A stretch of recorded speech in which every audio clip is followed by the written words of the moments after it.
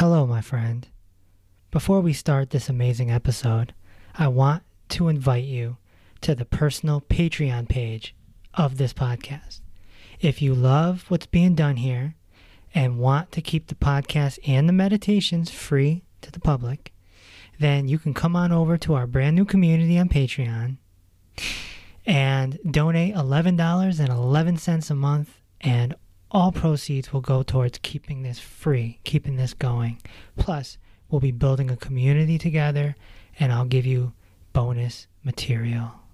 You can explore this option in the description of this podcast, or just go to patreon.com/Dr. Reese. Let's begin. Welcome to Inner Peace with Dr. Reese, a program that can help you become liberated in the modern world. Now, here's your host, Dr. Kevin W. Reese. So what are the gene keys? Welcome to episode number 92. Today, I'm talking to mystic, teacher, and author Richard Rudd, who wrote the famous book, The Gene Keys, as well as The Art of Contemplation. In this very revealing talk, we will explore the concept of the gene keys and the 64 codes of consciousness.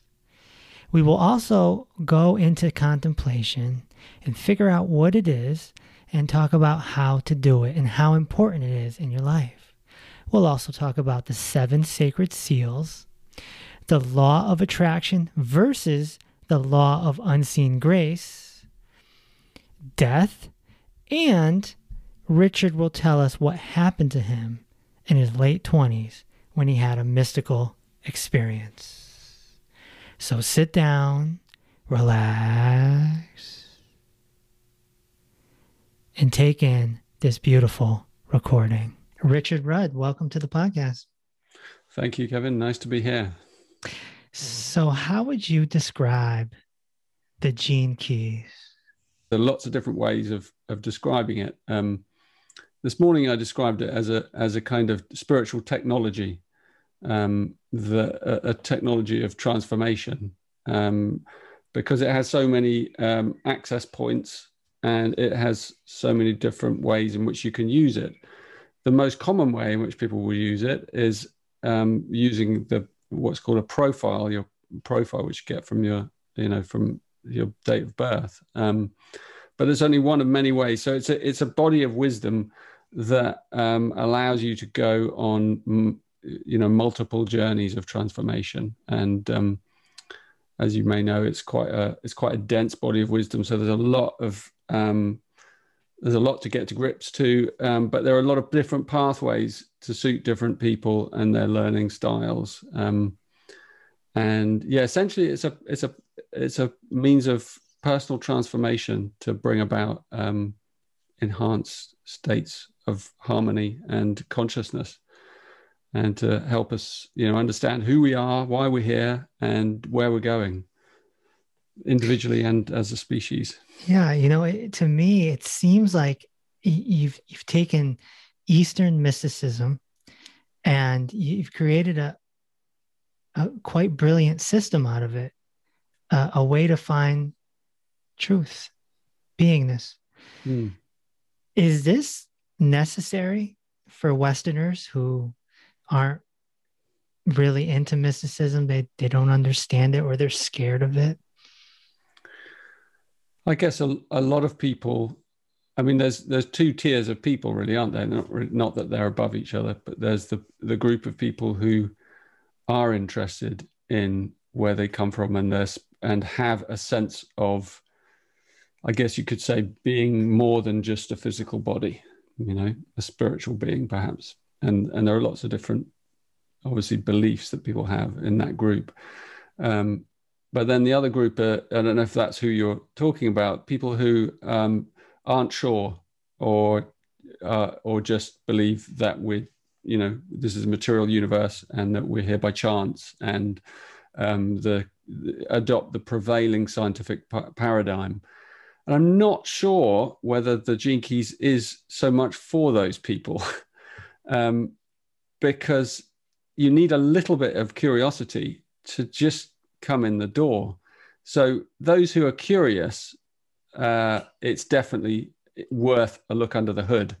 And it's worth, asking someone who's involved in it what the experience has been for them. So yeah, I think it's available for everyone, but it's more targeted for the group, I guess, for that group of people who are already searching, because it allows it, and that's a large group of people on the planet, but it helps quicken their process, and it helps them ultimately, I think, serve the planet in a more powerful way, and perhaps reach some of those others who, because you need a certain language, and you need, as you all know, you need certain credentials to be able to crack the kind of scientific paradigm. And mysticism, although I layer in, certain, kind of scientific truths, and I have a good awareness of those things. I am essentially a poet and a mystic. So I appeal to that other side of our nature, I think, and the teachings are really kind of aimed in that direction. So it's never really been my journey to try and convince people. It's if you're curious in the beginning, then that's a really great start. Then you can begin the journey of transformation right away. So I don't know if that's an answer, but some kind of an answer. What made you call it the Gene Keys? Because it's, the essence of Gene Keys is it's based on a code. It's based on a universal code that's, come from the Chinese I Ching originally. So that's where it has that Eastern component you mentioned. And that work, the I Ching, is a kind of binary system that has a real mathematics to it. And, because it's a set of formulas. It's actually a set of algorithms for life. That's really what it is, the algorithms of life itself. And so even though it was discovered thousands of years ago or intuited, and it's been developed by the Chinese, it also exactly matches many other systems you look at. So it has these 64, as you know, probably has these 64-fold structure. And those codes are built out of what are called hexagrams in the original, right, which are kind of archetypes, mathematical archetypes, and that have layers of meaning and can be translated in lots of different ways, practical ways. But the maths of it actually is exactly the same as the maths that runs our genetic code. So that's why, because that's also built out of sixes and triplets and 64 codons. And the same math is inherent in both systems. It's also there in other systems as well, like the musical octaves and the phi ratio, which you find in geometry and in nature. And it's actually the basis of why we're talking to each other right now, because it's 64-bit technology is actually the driving force underlying, our modern computer systems. So it actually is a formula that's embedded at many levels within creation. So that's why I named it the Gene Keys, because they're codes that specifically lead us into our inner world and how we're made up. But it's a poet's view of DNA in a way, and I'm very open about that. It's I'm not claiming to be a pseudoscience or anything like that. It's a journey, and the journey, you've got to take the journey rather than analyze the journey. So you've got to take the journey and then you understand it from inside it. So yeah, that's kind of how it works. You've got to come and try it. You've got to do one of the programs, or you've got to, apply one of the techniques to your life, and then it comes alive. Yeah. So there's 64 codes of consciousness. Yeah. Yeah. Yeah. Now, there's gene key readings. What does someone get from that gene key reading? You mentioned the profile. Yeah, there's a profile, and there are people out there doing readings, doing kind of, sessions. I personally don't do that. I've set up, because my feeling behind it is that the real empowerment through any wisdom is if you can grasp it yourself And although it can be a great beginning, it can be a great help at the beginning, because you have someone, a guide, who can like show you how to read the map, which is useful.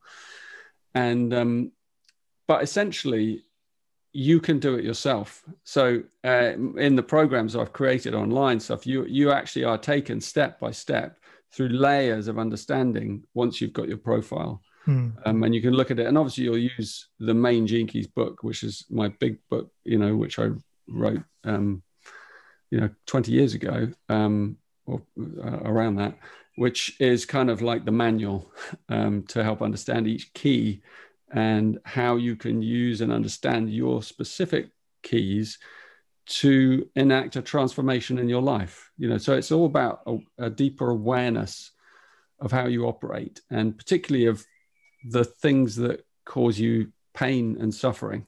Because that's where it begins. It begins with what I call the shadow. The shadow, which is our the shadow work. Yeah, exactly. Yeah.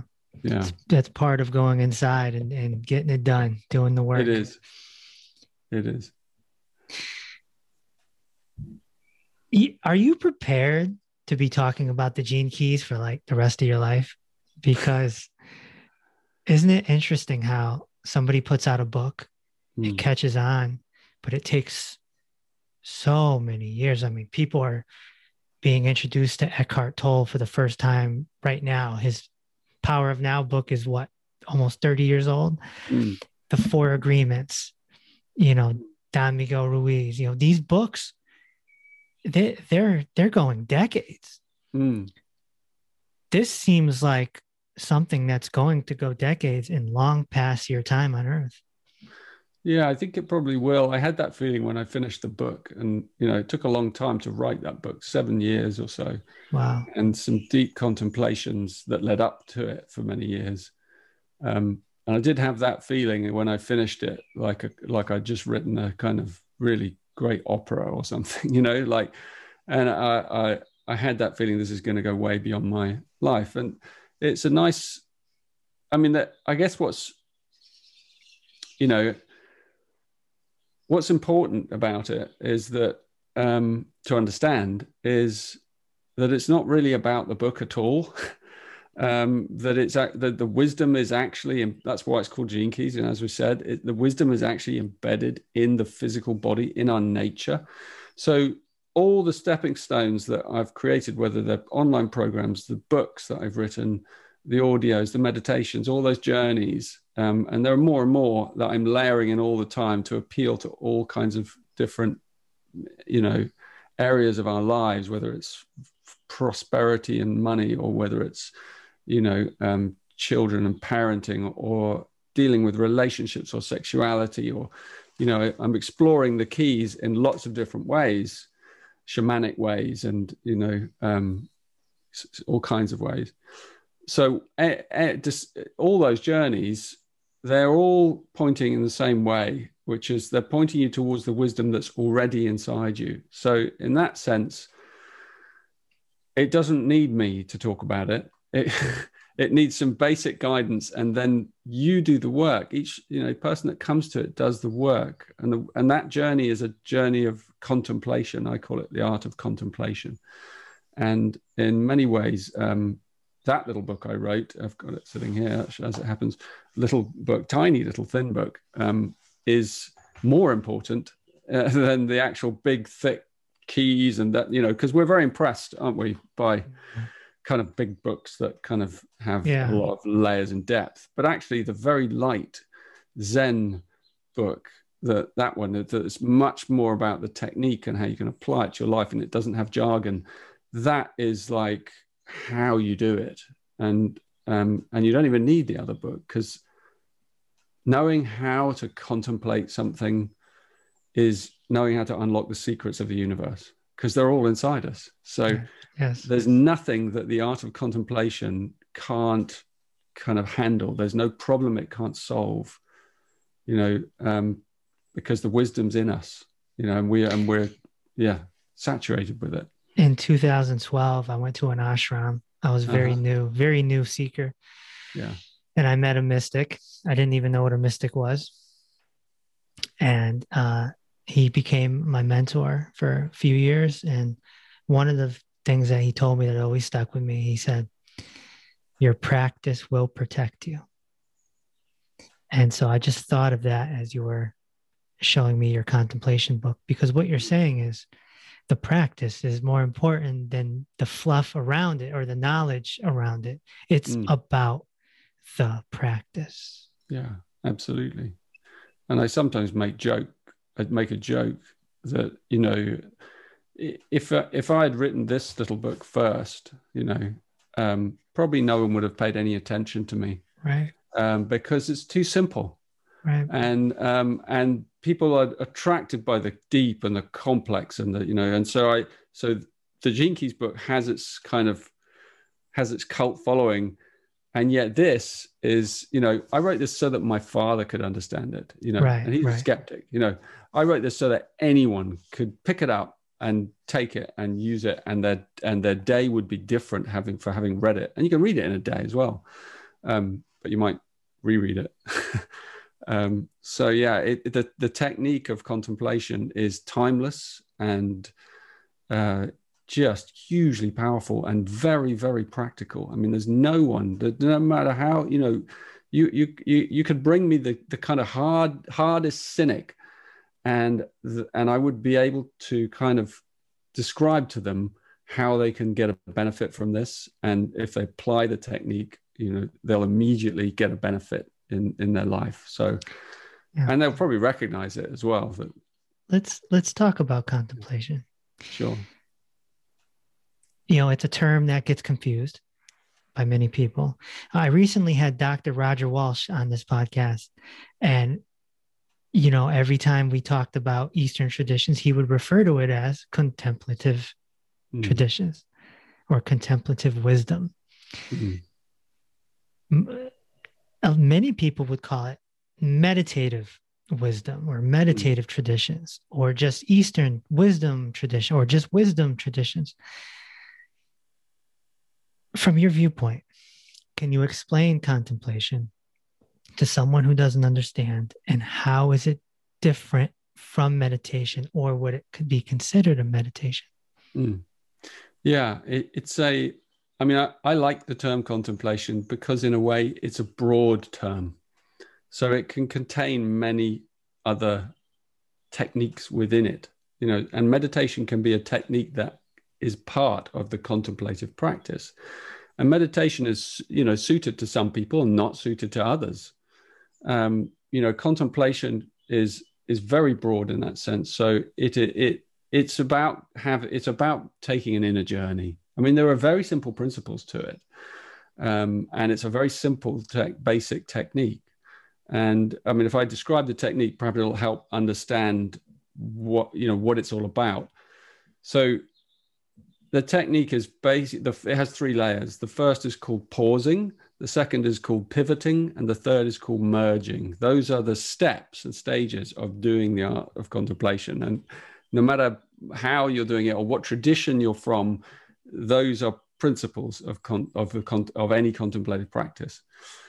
And the first one is pausing, right? And actually, the other two are hidden within pausing anyway. So all you really need to learn is what is pausing and how do I do it? And it is as simple as it sounds. It means that you kind of inspire yourself, or you allow life to inspire you to pause more often in your life and just be. And there are lots of things you can do in a pause, and that, you know, a pause can be as short as a single breath. It can be a sigh. It can be a pause between saying something and not saying something, you know, like, no mind. Yeah. Or it can be creative. It can be a very, you know, it can be sometimes when you're stressed and then you stop and you remember to pause and you just go, I'm just going to take some breaths. Or you might do a technique. It doesn't matter. But what you do is you're giving some space between you and the pattern that you're in. And that's the essence of contemplation, is to give space between you and the pattern, or you and the current paradigm that you're caught in. And the more you give that space, then the more something magical starts to grow out of that space, those pauses. And I say they can be short. You know, a pause, I mean, even putting your feet up and watching TV is kind of a pause, but it's, you know, it's not truly contemplative. Yeah, it's a distractive pause, because but it's you're a pause. but nonetheless, it's a pause. It's a single focus. Yeah, the art of pausing is when you pause from watching TV, you know. So you're like in the middle, you'll just go, I'm going to take a pause from this, and I'm just going to switch it off. And then you sit in the silence for a bit, and whatever you've been watching, you just let it spin, and you just watch it, and you observe it, and you see how it's affected your mind, your emotions, your feelings. That's a pause. And you can master the art of pausing, and it instantly brings another dimension to your life. And it's so simple. It doesn't require a kind of, you know, meditation can be quite hard for a lot of Western. It's an Eastern technique, you know, and it's quite hard because we've got very trained minds. And actually, one of the better ways to use contemplation is to actually use your mind in a creative way during your contemplation. So you might have a visualization, or you might do something physical. You know, you might place your hands on your body, or your, you know, particularly one of the things I teach is putting your hands on your belly when you feel under stress, and then just breathing into your hands. And I have a morning kind of contemplative practice that's really beautiful. I usually rise before the sun comes up, and I sit outside, usually with a big wrap around me, and I have little cups of tea, like this beautiful little Chinese teas that I like. And I sit and I drink my tea, and I just listen, and I just dwell there for like half an hour or 3/4 of an hour. And I listen to them. I let the birds come, and I let thoughts come, and I let the night, you know, kind of slough off. And then the day arrives, and it arrives inside me. And it immediately changes the entire structure of your day when you begin a day like that. Because you've begun from a pause.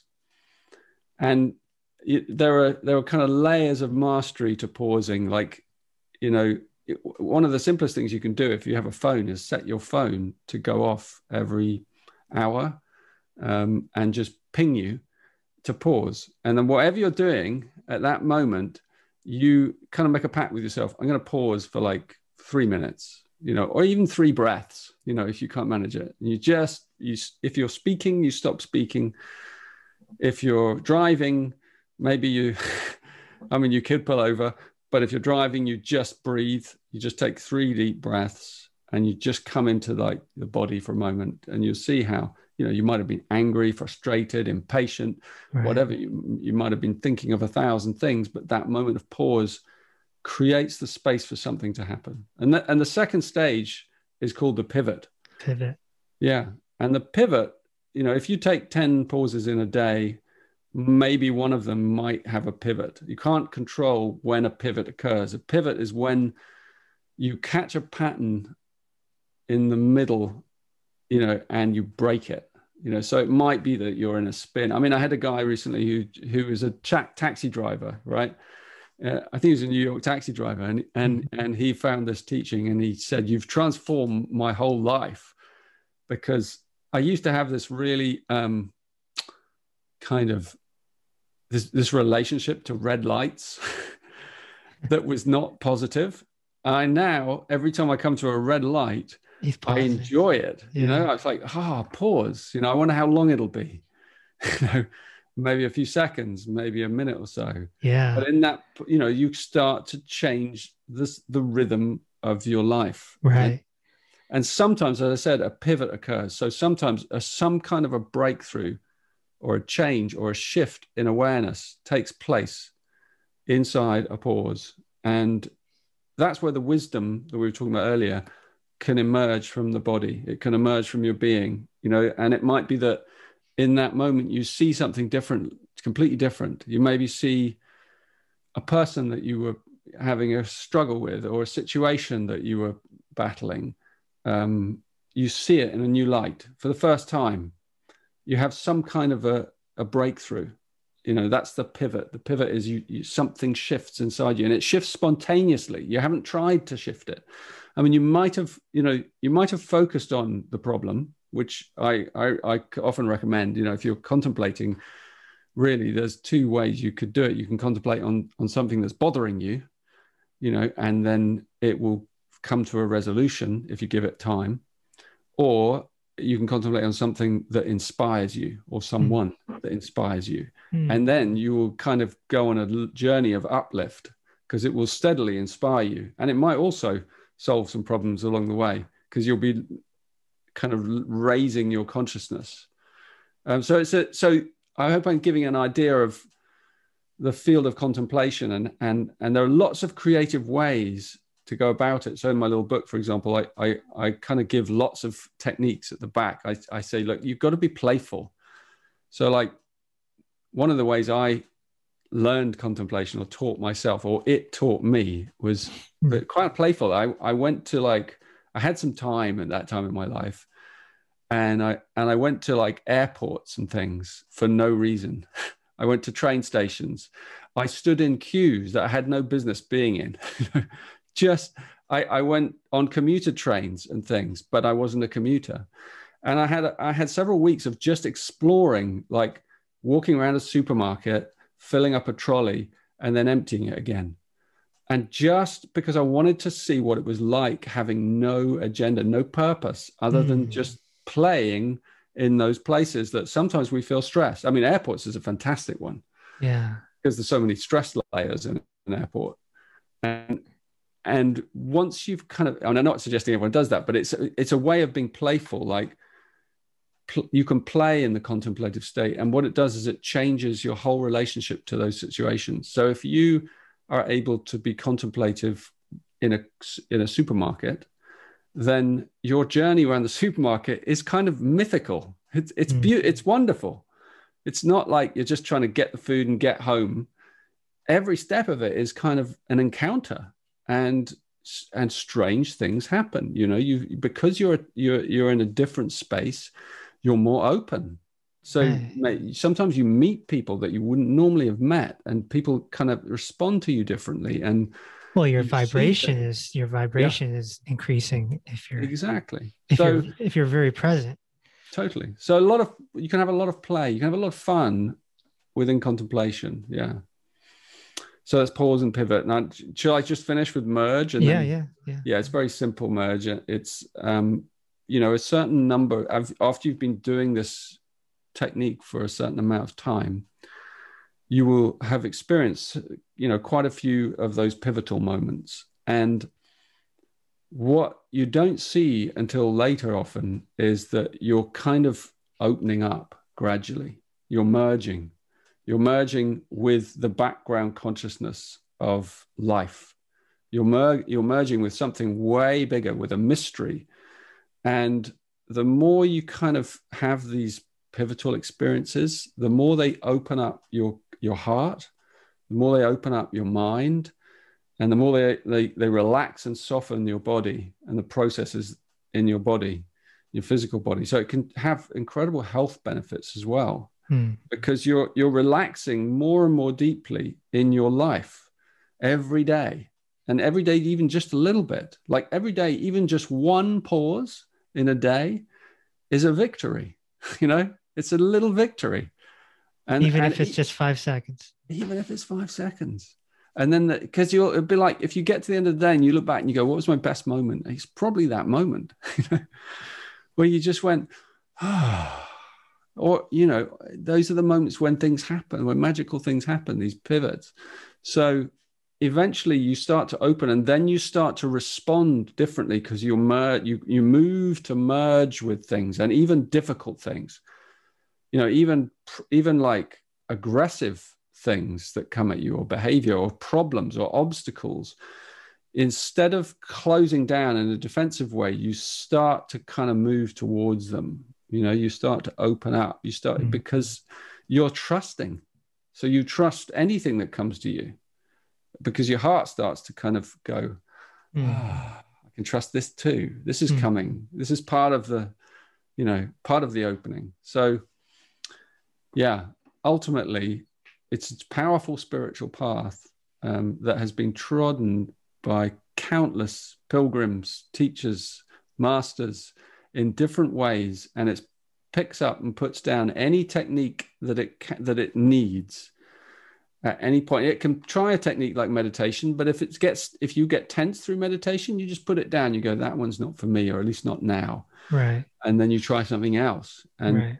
so, but it's all within the scope of the contemplative way. So at the end of the day, I love how you've broken all this down, but at the end of the day, we're trying to watch our thoughts or separate ourselves from our thoughts because we have these patterns. You know, we're pretty much programmed by the time we're 13 years old, at least here in America. I mean, same everywhere. And we have these patterns and these thought habits, and a practice like this helps us separate. You know, we're not our thoughts, we're not our body, and we can take a step back and we can actually watch like a movie. Contemplation reminds me of the practice of self-inquiry as well, or Vipassana. Mm-hmm. So there's like different names for, I mean, they're all maybe slightly different. Yeah. But it's all kind of the same thing, isn't it? We're trying to break the programming. Yeah. Yeah. It's like some of those things like Vipassana or you know, it is a form of self-inquiry. They can be a bit more formal, you know, but if they come from a certain lineage. And so they have, you know, tried and tested techniques. You know, this is how you sit, this is how you do it. And that's very useful, you know, if that works for you. So the approach I'm taking is more suited, I think, to the Western mind. It's more, it gives you more freedom of creativity. Right. You know, it is more creative. And I think, you know, that's a really important component that's been slightly missing from the Eastern techniques, you know, because they're goal driven, and which is fine. And yet the contemplation I'm sharing, teaching, modeling is not so goal driven. It's more playful. It's more an adventure. It's more an exploration. So the journey itself, like in the supermarket, you know, you're not trying to kind of be enlightened, you know, you're just wanting to explore this life and get more out of it, you know, and be more present. And in one sense, you know, we've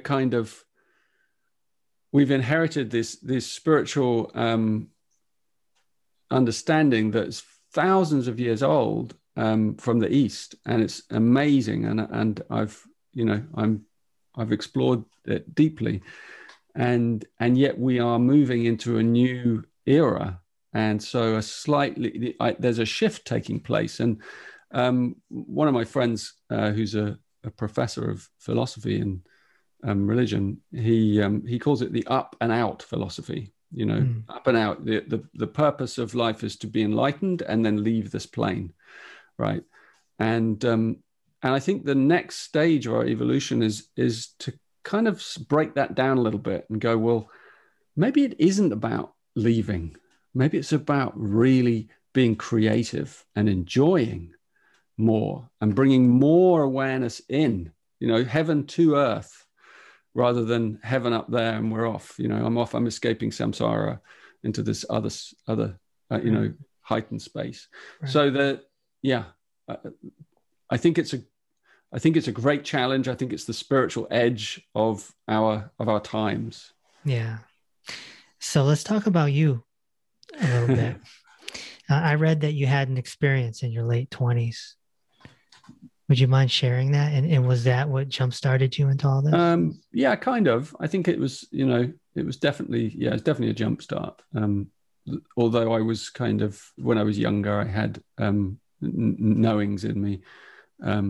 But in my late 20s, I had a spontaneous kind of awakening experience where, funnily enough, I was lying in bed asleep and I woke up into the state. So I woke up out of my sleep and I woke up into awakeness. It was an extraordinary experiences. You know, I hadn't taken any medicine or anything like that. I just woke up into this heightened state of consciousness that lasted 3 days and 3 nights, in which, you know, it's difficult to explain, but I was I was filled with light. I was full of light. I was, you know, kind of, it was a very physical experience. It's very energetic, very dynamic, you know, light, literally the frequency of light was pouring through my body. And that's really where I kind of realized later that DNA itself, the fabric of our being, is actually a kind of transducer of light. It contains light, and it's a wormhole. Every one of those tiny portals that's wrapped into our chemistry that we're built out of is a wormhole through which light can pour. And I mean light as intelligence. Because I understood in that state that light was intelligence. And it's not the light that you see, because you can't see it, but your body sees it. You know, you're in the field of it. The universe is constructed of it. It's the light, the limitless light that sometimes the mystics speak of. And it connects you to all things, and it connects you to timelessness. And you can, you know, you're in a universal mind. So it was kind of fun for me, because I just, whatever I wanted to know, I could know. So I spent 3 days just exploring the universe and going, well, what about that? What about this? Oh yeah. And what about me? Where do I come from? And where am I going? And all these questions, like the young guy asks the old sage. And I was that young kind of. Well, it's interesting. I had a guest not too long ago named Spencer Clayton, who has had a similar experience. He's in his late 20s right now. And he said it's just a floodgate of information was just being downloaded to him. And he calls it junk DNA.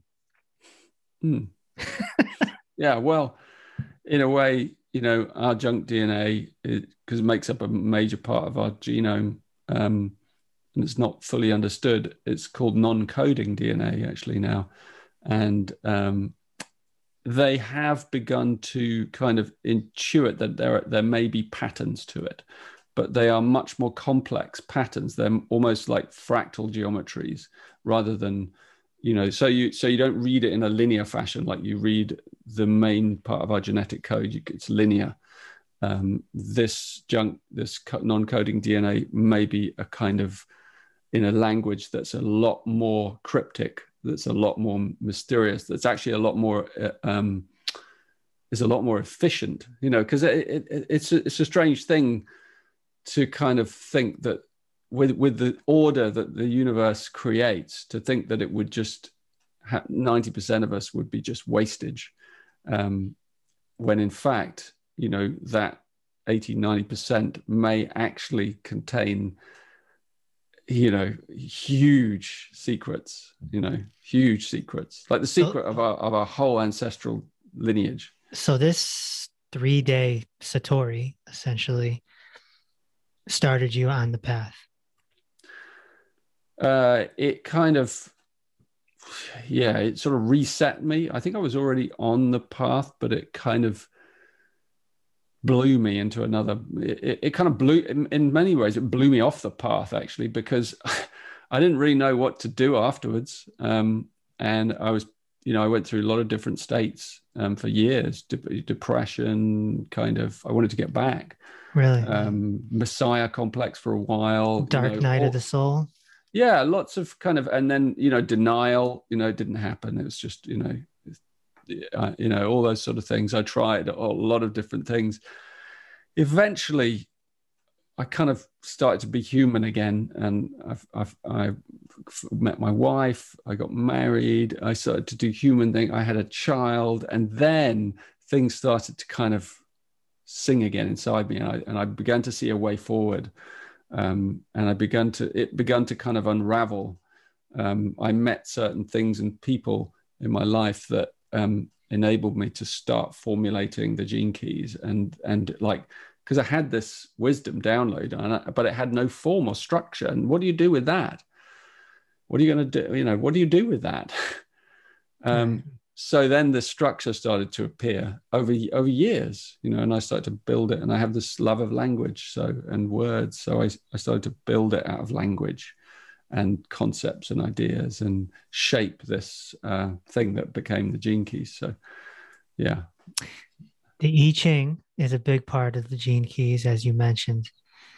Are there any other inspirations that crossed your field when you were younger, that any gurus, any traditions, any books that really helped you keep going? Yeah, I think, you know, one of my first traditions that I've always been very drawn to was, funnily enough, is the Chinese traditions, the Taoist traditions. So I had Taoist teachers, because when I was around 19, someone gave me a book by a teacher called Mantak Chia, and it was you may have heard of. Oh yeah. And it was a book of meditation, you know, and so I did this meditation in the book, and I had an immediate kind of experience, a kind of awakening, Kundalini awakening experience in my body. And after doing that meditation for literally 5 minutes, my kind of body just exploded. I think it was waiting to happen. And after that, after I did that, I could feel energy I could feel energy, and that's never left me. Feeling energy outside my body and inside my body. And before that, I couldn't. But after that, I suddenly could. So I changed. And I was quite confused by that as well. I was 19. It was sort of, there wasn't a great deal of seeking, you know, then. It was, you know, I guess the kind of 80s and stuff. And anyway, I found this yoga teacher, and I was telling her about, you know, kind of my slightly angsty feeling of like, well, I don't know what to do with this knowing, these feelings, and no one understands. And she said, why don't you go and find the teacher who wrote the book? And it hadn't occurred to me. I was like, oh yeah, I could actually. Did you track down Mantak? So I went and studied with Mantak Chia in Thailand and in America. I came to New York, and Wow. and I met him, and I it wasn't, you know, he was amazing, but actually it was the people around him were even more amazing. I mean, they were just incredible. They were like Qigong teachers and healers and meditation instructors. I mean, he drew some really powerful, amazing people from all over the world. And so it was suddenly a clan, and I was like this young guy in this clan of elders, and I felt like, oh, finally. And some of them took me under their wing and kind of showed me the ropes, and finally felt like I belonged. And that was a big journey for me. And then it went from there. I also ended up studying under another teacher called Hua Ching Ni, Master Ni, who has retired to the mountains now, and a wonderful man, very different from Mantak Chia, very, very different. Mantak Chia is a kind of a technique master, you know, and that's why he wrote all those books and kind of revealed all these secret techniques and really pissed off a lot of Chinese people. And Hua Ching Ni was more of an embodied kind of Buddha, you know, Chinese Buddha. And he taught less through technique and more through presence. And so he was a beautiful man. And so that I was captivated by the Taoist way and the teachings of alchemy, you know, of the internal alchemy, the transmuting of the shadow into its essence, and that kind of tantric path. And so yeah, that was a big influence. Long story, but yeah. And another thing that came my way is called human design. And I should mention that because it was a pivot, it was a kind of real key for me understanding the Gene Keys. And a man called Ra Uru, who had a revelation in the 80s, and that revelation brought together the I Ching with a kind of new version of the chakras and astrology as well. And it combined all those things that became part of the Gene Keys, the pillars. But then the Gene Keys kind of went a little bit in a different direction from human design, and I kind of moved on from that after a while. But it was a real key seminal teaching, and it still has a lot of value to it, and many people know about it now. Yeah. And recently, your father passed away. Yeah. How'd you deal with that? Well, I think everyone has different kind of ways of grieving and different processes. And he was 94. He did actually die of COVID, but other things as well. And he was 94 and had a good life, and so he had to die of something, Right. and he died peacefully at home, and he made he had an impact in the world, and was as a really good moral man, and so letting him go has been quite easy in that respect, and also in some other respect I feel even closer to him now than I ever did, because he had that English gentleman sort of upbringing, and so there was always that slight veneer that kind of, he was very available at some level, but not totally, because of his upbringing, British upbringing. And so now I kind of feel more connected to him than ever, in my heart. And it's a process of, it's more than just, letting my father go as well. It suddenly brought up, more grief around my mother, and who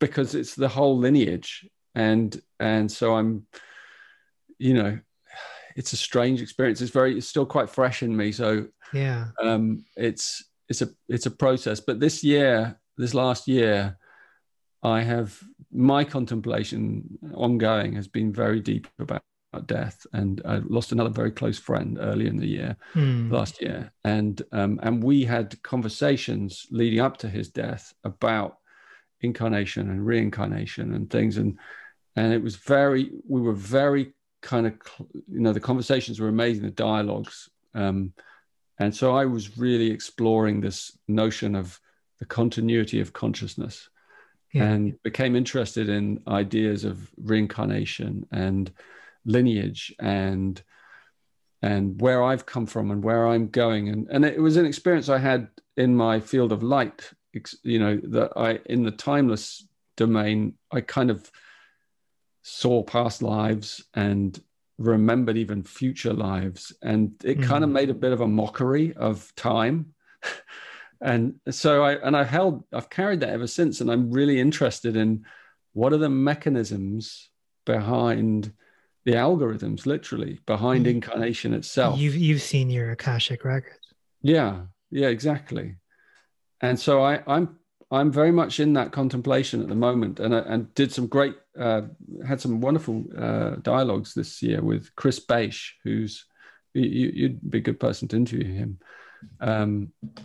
BACH, and he's written this amazing book called DNA in the Mind of the LSD in the Mind of the Universe, and he's an incredible man, and really a lucid speaker and thinker.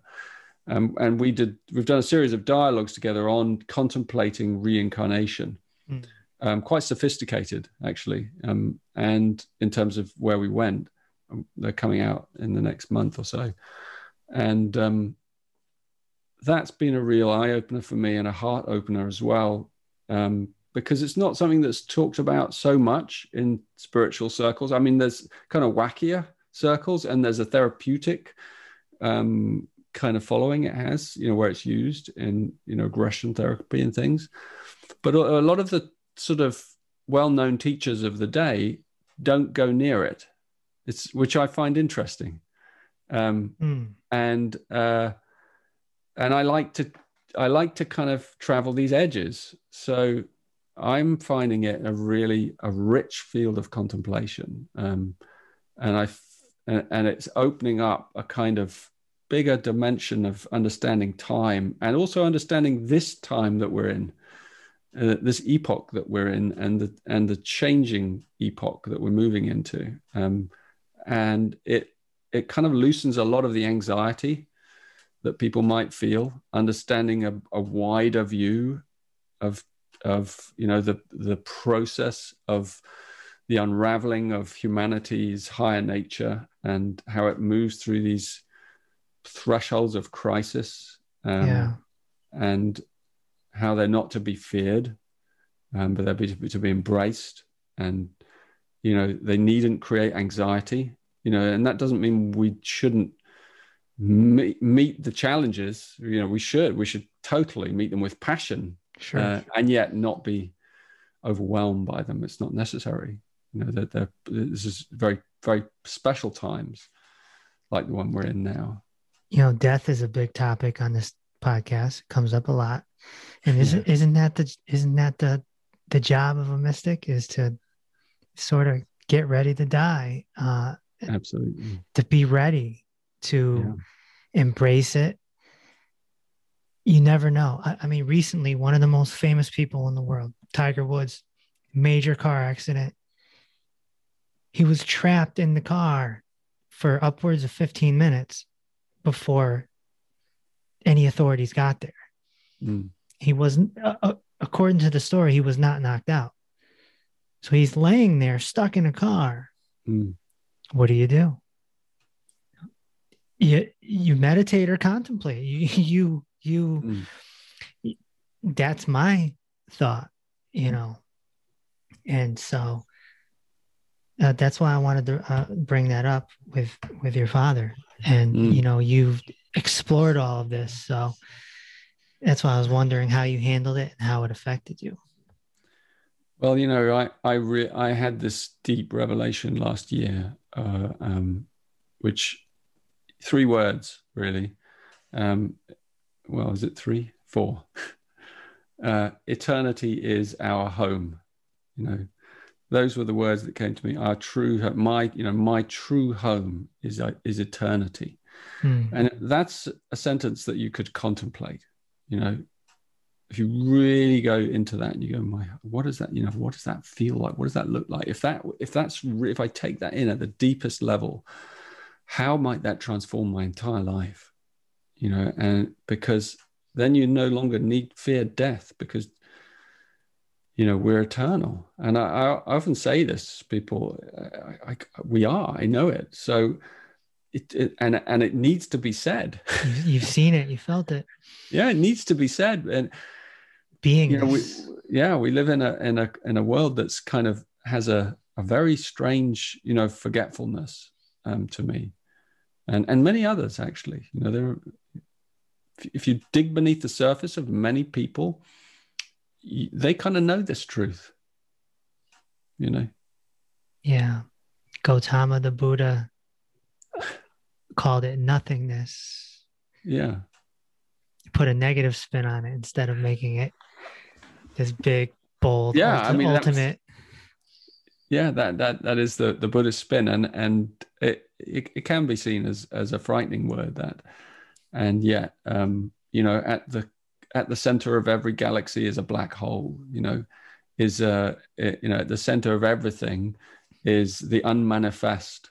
You know, so, you know, we move through these periods of, it's the pause, you know, we move into the pause, we move into the unmanifest, and then we suddenly become more alive than ever before. So really, that's what death is. Death is becoming more alive than you could possibly conceive of. You know, only anyone who's had a near-death experience will tell you this, and there are millions of them. Yeah, I have them on this podcast all the time. I bet, I bet you hear the same things. Nothingness. Not everyone uses that word, but it's the blackness with a feeling of love. Yeah. And this is what Ram Dass kind of coined, loving awareness. So it's a combination of love and awareness, but everyone keeps talking about the color black. It's always a blackness. Yeah. Space is black. Yeah. And we're scared of black, you know. Right. And so we have to make friends with it. It doesn't mean, you know, it's not that kind of emptiness. Right. You know, it's everything. It's the everything. I mean, that's my style as a teacher. I'm an everything teacher rather than a nothing teacher. That's Right. why when you look at the Gene Keys, it's like, oh my God, it's like this has got everything in it. Yeah, yeah. You know, Well, Westerners don't want to hear about the nothingness. It's a bit pessimistic to them. it can seem that way. Yeah. What are the 7 sacred seals? That's a great question. No one usually asks me that question. Um, well, they're a revelation that came from St. John and from the book of Revelation. That's historically what they are, and they're a very cryptic piece of writing. And anyway, so one of my journeys with the Gene Keys, one of the revelations that kind of unfurled for me was a new understanding of what the 7 seals really are. And so my understanding is that they are portals of grace. They are fields of grace. And they relate to the 7 chakras from the Hindu system. They relate to 7 archangels or 7 bodhisattvas or 7 saints. And so they are, again, universal codes. They relate to the 7 colors, the 7 days of the week, the 7 tones of the octave. All those things are connected so they're a universal revelation. And yet my understanding of them is that they unravel in layers, both on an individual level, just as we kind of open up to higher and higher states of consciousness, but they also unravel in layers as a species, the 7 veils that are cast over reality. And as each one is unveiled, or it reveals another layer of what I call the sacred wound. And the sacred wound is the reason for suffering, the higher purpose of suffering. And so for us to kind of gain a full awakening experience, we have to understand, we have to move into the sacred wound. We have to move into the heart of suffering, of our suffering, and not just our suffering, but the world's suffering, the cosmos suffering. And that sounds scary to some people, but it isn't. It's like that black hole. The wider you open your heart, the less scary it becomes, because you just receive more of it, And so the 7 seals are like the layers of grace that heal the layers of the wounding inside us in a sequence. And my understanding through Gene Keys and through teachings called the Golden Path teachings, which are online, a sort of self-study series that unravels, is that our awakening unravels in a sequence. Again, it's algorithms and numbers and sequences, and that's how our DNA works, in sequences, and it unzips in layers, and the heart opens like that as well. So, I mean, for some people, the heart, awakening might be an instant thing. That's fairly rare. But for others, it's a gradual unraveling, as layer upon layer opens, like as I was just explaining at the beginning with contemplation and pivoting and merging. It's a gradual opening up into a deeper revelation. So the 7 seals describe kind of, those universal pivots for the whole of the species, not just individual, but the whole species, and that was a big revelation for me, because I realized that humanity, has these veils over it, but actually we are a collective consciousness, and that, our next phase of evolution will be to start to realize that and begin modeling it. And that means that everything at even a genetic level will probably change, so we will begin to change, we'll begin to mutate as a species. Or evolving still. Yeah, exactly. But in times, like in the past, human species has mutated, and we will mutate again. And so the 7 seals are like part of that journey of like, we're changing, How do you feel about the law of attraction? It's a very, famous now over the last 10, 15 years. Some people I've heard many mystics say, stay away from that. And other people who really, really put their attention on it and they're trying to manifest whatever it is that they want. What's your approach to that?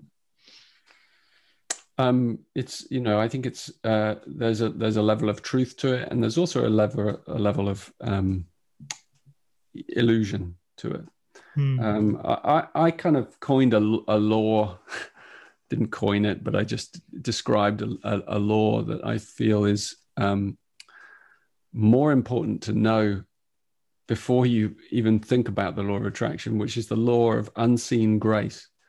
And the law of unseen grace says that what you have right now is exactly what you need. And furthermore, the thing that you really don't want is the thing that you need to unpack the most, because it has the most juice in it. And so trying to kind of, the law of attraction is nothing kind of bad about it, but it's like it can distract us from accepting what we have right now. And what we have right now, as I said, like the shadow that we have is actually where we need to really be, the suffering is where we need to really pay our attention. If we're trying to manifest a new car, or more money, that's, it could be considered greed, which could be considered a quote unquote sin, or the opposite direction of the spiritual path. Yeah. And there's also, I don't, like one teacher that I really deeply respect, who's not alive and I've never met, Bulgarian teacher called Bain Sarduno, who's had a big impact on me. He said that everything has to be paid for. And it was a kind of, it caught my attention in the way he described it. He said, if you attract, a new car, a shiny new car, and then somewhere that has to be paid for. Yes. And someone has paid for it. Yes. And the resources that have gone into it have been, and you now carry that. Yeah. So this could be where the phrase making a deal with the devil comes from. Yeah. So I would just caution people to be careful. And it's like, it's great to dream of what you wish. That's like, but the law of unseen grace gives you what you need. And that's, and I mean, one of the things I've understood from, again, through these sequences in the Golden Path teachings, my teachings, is that there are three layers. Again, I like threes. So you have purpose, and then partnership, and then prosperity. And it's in that order. That's the sequence. So first of all, you have to really understand, what is my purpose? Now, and you don't have to understand it like in a mental way. So it's not about going, oh, I'm here to do this. You've got to resonate the beingness of your purpose, and that's a physical feeling in your body. Like it's a sense of being. It's a sense of knowing who I am in my body. And so once you've kind of understood that and you've imbibed that, then partnership is the second one, love. So relationship, the path of relationships, open up to you, and the path of love. And you need purpose first, in a way, in order that you can be clear in a relationship. You don't then get tangled up with someone else's purpose. Like, this is me.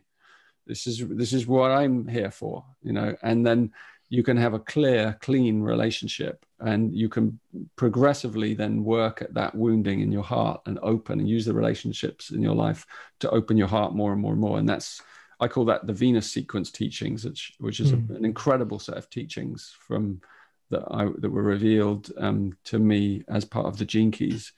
Doing a retreat right now with many thousands of people online, working through their Venus sequence, which is the sequence that kind of helps you understand the childhood wounding patterns that get in the way of you loving fully, right? So it uses our relationships specifically, whatever they are, parents, children, wives, husbands, whatever, partners, whatever you've got in your life, those relationships it uses.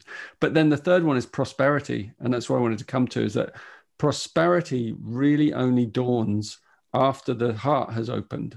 So it's a byproduct of opening the heart. So you can't bypass, and prosperity is also not often what you think it is. Like, it may not be a shiny car. It may be a shiny car, because we're here to play, right? So, but it depends on play and creation. Yeah, but it depends. But if it comes to you through, it's got to come to you through the right way. If you try and take a shortcut, and you haven't done the heart work, and you haven't done the shadow work, then you may have an additional burden that you're carrying that that comes back to haunt you. Whereas if it falls from the bow, it's like, if it falls from the bow and you catch it, and it's like, thank you, as opposed to going out and grabbing it and pulling it before it's ripe. Yeah. My first mentor, the mystic I told you about earlier, I brought this to him, and he said, his exact words is, the beloved takes care of me. The beloved takes care of me. The guy owned a bag, Richard, a bag. He was a wandering mystic. He went from ashram to ashram. There was no greed. And he just said, the beloved takes care of me. I was taught to just do your best. If you just do your best, whether you're washing the dishes or you're at your job, you just do your best. And whatever it is, this universe, it'll just take care of you. Is that similar to the unseen grace? Totally. It's exactly the same thing. Okay. Yeah. Okay. He said it in a more simple and elegant way than I did. Do you know that Mike Tyson read the Gene Keys? Have you heard that? Well, I did hear that. I don't know if he read it or listened to it. Yeah. Yeah, he said it on the Joe Rogan show. I did hear that. Yeah. That's a big plug for you. Well, maybe. Yeah. I hope it helped him. Yeah, he's on the spiritual path. You can tell he's very vulnerable and he goes through these mood swings where he cries. This is Mike Tyson crying. You know what I mean? And, I don't know much about him, but yeah. And so that's one of the ways I heard about the Gene Keys. Oh, wow. And I also have a friend named Cody, who's very huge advocate of the Gene Keys. She does the readings. She's really into it. And I went to her when I booked you for this podcast, and I said, "You got any questions? I'll ask them." Yeah. So she came up with 2. Great. And that is, how can the Gene Keys be used in health and healing of the physical body? Do you see this becoming something? Well, as I described like earlier, the art of contemplation itself is a cleansing of the physical. It moves us into a phase of healing, because we're slowing down. We're slowing down our kind of our addictive patterns. We're breaking them, and what that does is it breaks strings, you might call them karma, that have been holding back, energy and vitality and light from flowing through our body, from flowing through our subtle body, you might say, from flowing through us. So in that sense, it's a whole body system. It's a healing system, but at a different level from going into symptoms and that's not to say that it couldn't do that, but that's not been my journey with it. And that may be something that emerges more in the times ahead. And, I have a dear friend of mine who's a doctor, and he's been talking to me for a long time saying, come on, we got to do something. I want to angle the Gene Keys into healing more and helping to, and so we are contemplating ways of doing that, and I'm sure it will go in that direction in some way. But and many people are using it. Maybe many medics or psychologists and people already using it in their own life. But essentially, I always feel like the ultimate healing is to awaken and to release ourselves from unhealthy patterns, you know, and to do this alchemical transformational work. And then our physical health is a byproduct. And part of our pivoting is to let go. Our body lets go of things. You know, the deepest layers of contemplation are actually in the physical body. So the outermost is mental contemplation. You know, that's where you begin. You begin by thinking about it, this stuff.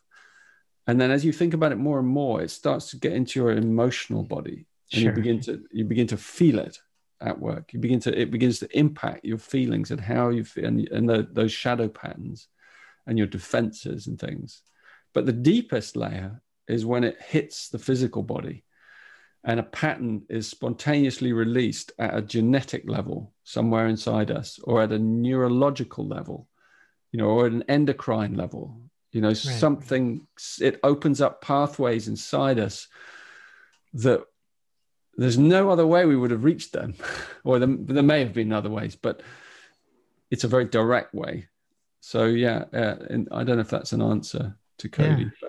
Yeah. How about fear? Like, for example, what if somebody's having chest pains? It could just be heartburn. It's not a heart attack, but the mind has this pattern of fear. And then once it grabs hold of it, all these horrible visions may come up from someone. How can contemplation and the Gene Keys help someone, you know, switch that? Well, I teach a really simple technique. I teach it over and over and over again. And it is really the kind of, you know, I learned it from the Taoists, and it's placing the hands on the belly and feel the breathing, taking the breath down to the belly. And if necessary, you know, stroking down to the belly like this, and then bringing the energy down and maybe spiraling very gently. And, you know, what you're doing is you're loving yourself out. You're loving yourself into the body, but you're loving yourself through the pattern. You know, you're parenting yourself through the fear. And another thing I sometimes say is fear is safe. You know, to let people know fear is safe. You know, and I know it sounds like a paradox. So if you're in a fear pattern or a shadow pattern, it's deep. It's manifesting through your body. It's in your breath. You know, your breath shortens, your belly tenses, and so by placing your hands down there and just breathing and just being with yourself in a loving way, as though you're touching the child inside you, you're actually doing one of the deepest pieces of work you could ever do. And it's always in the belly, because that's our core. You know, that's the core of all our tensions, you know, because the navel is in there. That's our little black hole. You know, that's where our life began there. So all the tension that we hold at the deepest level is kind of layered around that navel, you know, and then it comes out and then it spreads into areas of the body, and it affects organ systems and stuff. So when we do that work, again, we're going right to the source, and it's such a simple, beautiful thing. If you ever feel anxiety, if you feel depression, if you feel any of those things, those are physical things. You bring yourself back into the body, back into the belly. You allow the breath to come back into reality. Yeah. So what's more real than our breathing? Yeah. We do it every few seconds. Exactly. But the touch is also important, you know. Yeah. Touching yourself like that. I like it. Her other question was, what advice would you give to people who are feeling overwhelmed with the state of our world? It's kind of crazy out there right now. Yeah. Yeah. Well, it's been wild in America this last year. I don't know if you heard. It certainly has. I know. You know, when you can't, I would say pause, you know, at a practical level, learn to pause regularly and do this contemplative thing, because what it does is it opens you up to other realities. You know, it releases the wisdom of the body, and once the body starts to feel safe in the world, then the mind lets go of all the worries that it holds about the future and, you know, why things are the way they are. And your body comes back into trust. You know, it starts to trust. That's why holding of the belly is so key. Like these things I've been saying are like so key. Pausing, holding the belly, just breathing, just being with, you know, creating spaces in your life, being playful in your approach, being very gentle with yourself. You know, what it does is it just begins to kind of chip away at those stress patterns. And then when the body starts to feel safe again, and it takes some time, then the mind isn't spinning. And so you realize that everything that's happening in the universe is happening according to a beautiful kind of pattern. And even the, you know, when the tornado comes and spins and we're caught in it, like we can even trust that, you know, we can even trust the crisis, you know, we can even trust death, because it will deliver us to another truth, to a deeper layer. So coming into that trust in the body is really the best thing that I could suggest for someone, because it's yeah. It's interesting you said tornado. That's one of the things that gives me anxiety. Those tornado warnings, man. Well, I tell you, there's a big one coming to the whole planet. You know, in Gene Keys, there's all these names there's lovely names, very pictorial names. And there's these thing called the codon rings, and they describe like groupings of keys that are mystically encoding the destiny of humanity. That's all I say. Like mystery. If you want to know more, you come and study Gene Keys. Oh my gosh. And anyway, so those codon rings, they have names, and the one that's kind of triggering all the others right now is the codon ring of the whirlwind. It's called the ring of the whirlwind, and it contains two keys, 55 and 49. And those two keys, 49 is rebirth and 55 is freedom. And so that's what they're doing. But they also contain deep fears, you know, and they're releasing deep fears. The 55 is the victim, and the 49 is reaction, you know, emotional reaction patterns. So those two together, the way they're working, operating through the whole genome of humanity, is releasing us into a new layer of freedom, you know, and cutting through some of these old reactive, violent patterns that are held in our memory, you know, so that we kind of a bridge to a new, you know, so we have to let go into that whirlwind, really. And it's coming, and it's beginning now, really, you know, it's just brewing. And I think it's going to pick up a lot of pace and put us through quite a process. Yeah. Well, explain this last thing before I let you go. Peace is hidden in conflict. Yeah. I mean, the same, you know, that's what I say, that you know, every shadow contains a gift. And, you know, in every gene key, there's a shadow, there's a gift, and then there's an essence, a siddhi. I call it a siddhi, a divine, you know, treasure, you know, a kind of a seed of grace. So, you know, when you take the seed and the shadow is the seed, and then if you explore that shadow and you really embrace that shadow, that suffering, and you really get to know it, and then whatever it is, you move through its transformation, then it flowers into a gift.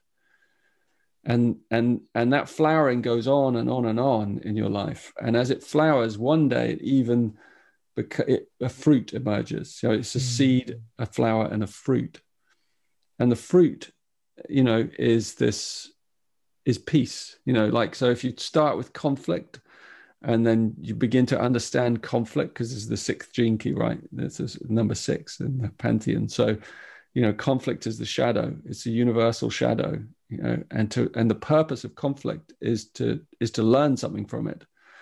So as we learn from conflict, what we learn is we learn the art of diplomacy. You know, we learn how to interact with someone in a way that's authentic, that honors them and honors us, honors the higher self in them and honors the higher self in us.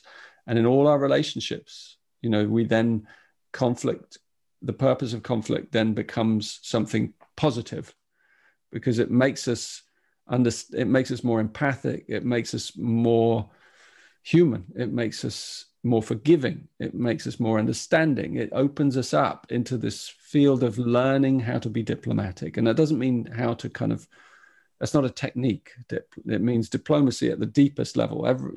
That's a human gift, to know when to say something and when not to say something, to hold it back. Like if you're going to say something mean and you hold that back, that's a good thing, right? Sometimes it's okay to let it out, but like if you have the self-awareness to hold it back from being said, then it won't propagate the conflict. And you might find another way then of saying it, a more diplomatic, a more empowering way. Right. So that eventually diplomacy leads, it goes on flowering, and it becomes to the awareness that peace is everything. Peace is every step. Peace has been there all along. Yeah. It's like the greatest trick of the gods to hide, or the universe, is to hide the highest states of consciousness in suffering. Right. So it's like, 'cause the last place where most humans want to look. Right. That's why I said, when I began this whole thing with you, I said, you have to be ready for the Gene Keys teachings. Anyone can start with contemplation, but the Gene Keys are a little bit more advanced, because you kind of have to be ready for the shadow work, right? And that takes a bit of courage. It does. So once you go into it, it reveals deeper and deeper and deeper layers of grace. Well said. Yeah, and ultimately peace. Well, that's what this podcast is all about.